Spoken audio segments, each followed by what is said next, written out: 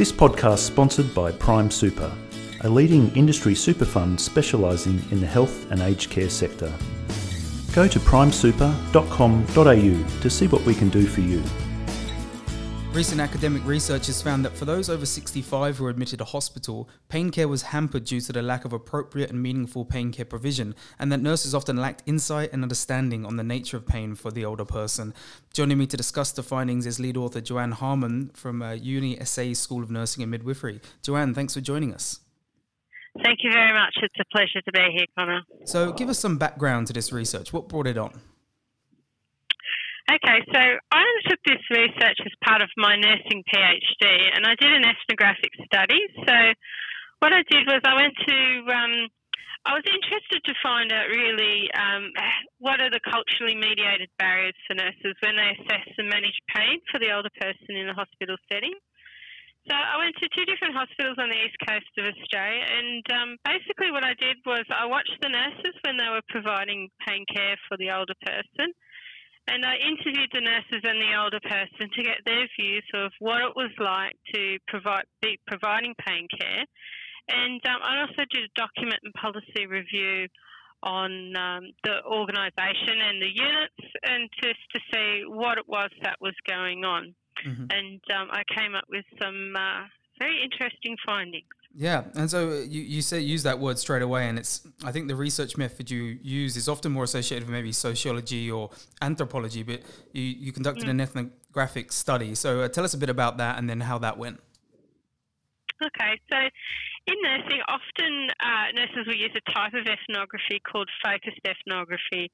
So that's when you explore a situation, you come in with a preconceived question, and what you do is you immerse yourself in the setting to find out what an insider's view of something is. So when I was in the hospitals, I spent over 1,000 hours of doing observations. So I was on the hospitals when in 8 different wards, so we had acute care, medical, surgical, oncology, and subacute. And what I did was, and I watched nurses during day shift, night shift, and evening shift, and I was just one of the group pretty much. And so you watch and observe what is going on, and then you undertake interviews which are semi-structured. So you have a basic set of questions, and as you go through the process, your questions become more and more focused. And really you try and experience all the different ways and all the different types of ways of a process happening so that you can have saturation of your data. And so I had 9 registered nurses, and I did multiple interviews on them over about a 6-month period of time where we did multiple interviews. And with the older persons, I had interviewed about 11 older people over that time period as well. And what sort of questions were you putting to both the nurses and the older people? So the questions that you ask are very open. They're, I sort of ask questions like, can you talk to me about what it's like to the older person? I'd be like, what's it like to have a nurse provide pain care provision for you? And I'd have an opening question of, why are you in hospital? And generally, they were the 2 main questions that I would ask them, and then their input would follow. The older persons, they were they're very talkative, and they were quite happy to have a discussion around what it's like to have a nurse, providing pain care. Mm-hmm. And for the nurses, I would ask them, again, what's it like to care for an older person in an acute care setting? And can you share me your thoughts of what it's like to provide pain care for an older person? And what are your perceptions about providing pain care for an older person?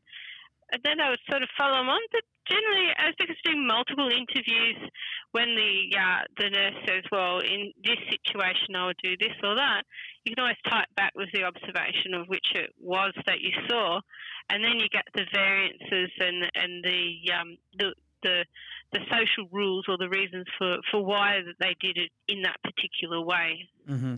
And like you said, you came out with some interesting findings. I mean, namely that the older persons believed that it was that pain care was based on a formulaic assessment, and it often wasn't really good enough. Well, I mean, the thing about the notion of good enough for pain care provision that an older person feels is good enough is one that they feel is safe and effective and provides them with relief. So I found this massive disconnect because the nurses were focusing on gaining a numerical value for the intensity of the pain at that point of time. So they'd be asking the older person, can you rate me your pain out of 10? 10 out of 10 being the worst and 1 out of 10, not being much at all. But the older person, they responded differently, and importantly, they didn't use numerical values when they were talking about their pain. So the older person didn't really they saw the nurses as assessing their pain because they were asking these questions about numerical value of intensity, but they didn't really see how the nurses were engaging in their management of their pain or having knowledge of their pain history or continuity of pain, which was quite interesting because evidence-based best practice says that we have to use the best available evidence within the context, but it always means that we have to involve those for whom it's being directed for.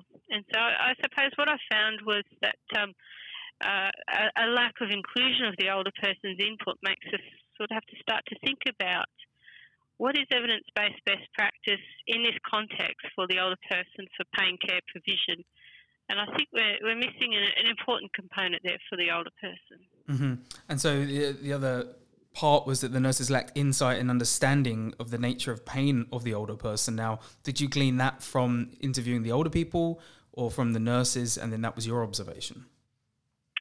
I think it was pretty much a common theme all the way through. So it was in the way that the nurses, the way that they spoke about pain in the older person was that they spoke about the older person as saying that they would deny that they had pain, or that they wouldn't tell the nurses that they had pain. So when they believed that, that meant that when the older person was trying to tell them about their pain, they weren't actually hearing what the older person was saying. So they were listening, but they weren't hearing for the context of what it was that the older person was saying.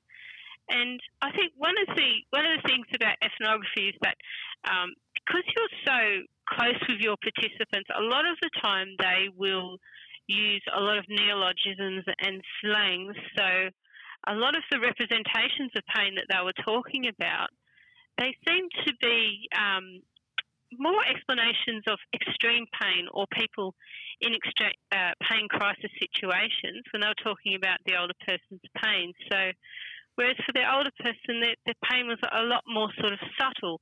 It was, in relation to their inability to, for example, walk down to the corridor in what they thought was a safe manner in order to reach the bathroom. So there was sort of a lot of disconnect or dissonance, I suppose, between what the nurses thought that the older person's nature of pain was, and what the older person thought of the nurses thinking about the nature of their pain. And so the older person, they tended to repeat themselves a lot, but the nurses weren't sort of hearing what it was that they were saying. So that made them believe that the nurses didn't have any understanding on what it was like to have their pain. And often that would be encapsulated within the documentation as well. Patient states pain 9 out of 10. So I think it was quite interesting, the representation of how such an intensely personalised and subjective nature which pain is, the difficulties that nurses have where they have to encapsulate that and put it into an objective measurement. And they're sort of tending to skew more towards organisational compliance for auditing, as opposed to gaining what it is that's happening for the older person, and being able to transfer that onto the next nurse that comes on to the next shift, or the next ward that older person goes to, or even the next hospital. Mm-hmm. So where does that leave us? Do we need different assessment tools or more training for dealing with older patients? Or you said you looked at policy. Do we need changes in policy? So the last thing any nurse wants to hear is we need another form.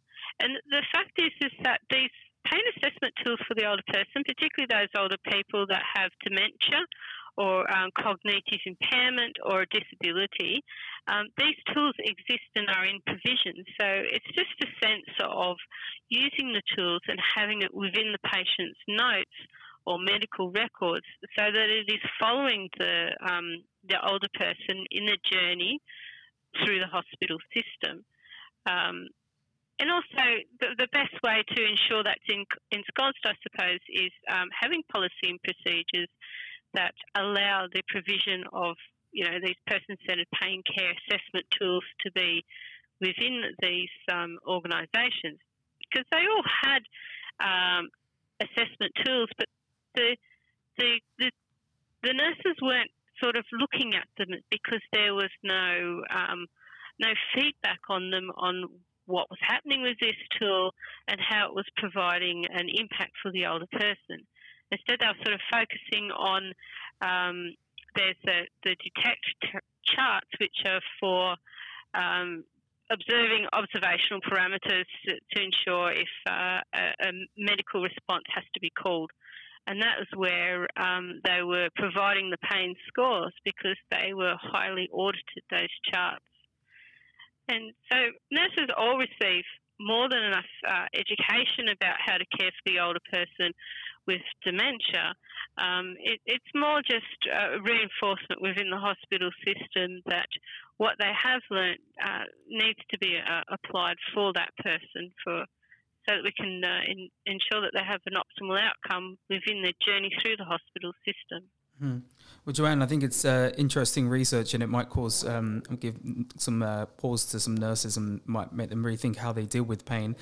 Thanks very much for joining us. Excellent. Thank you very much for having me.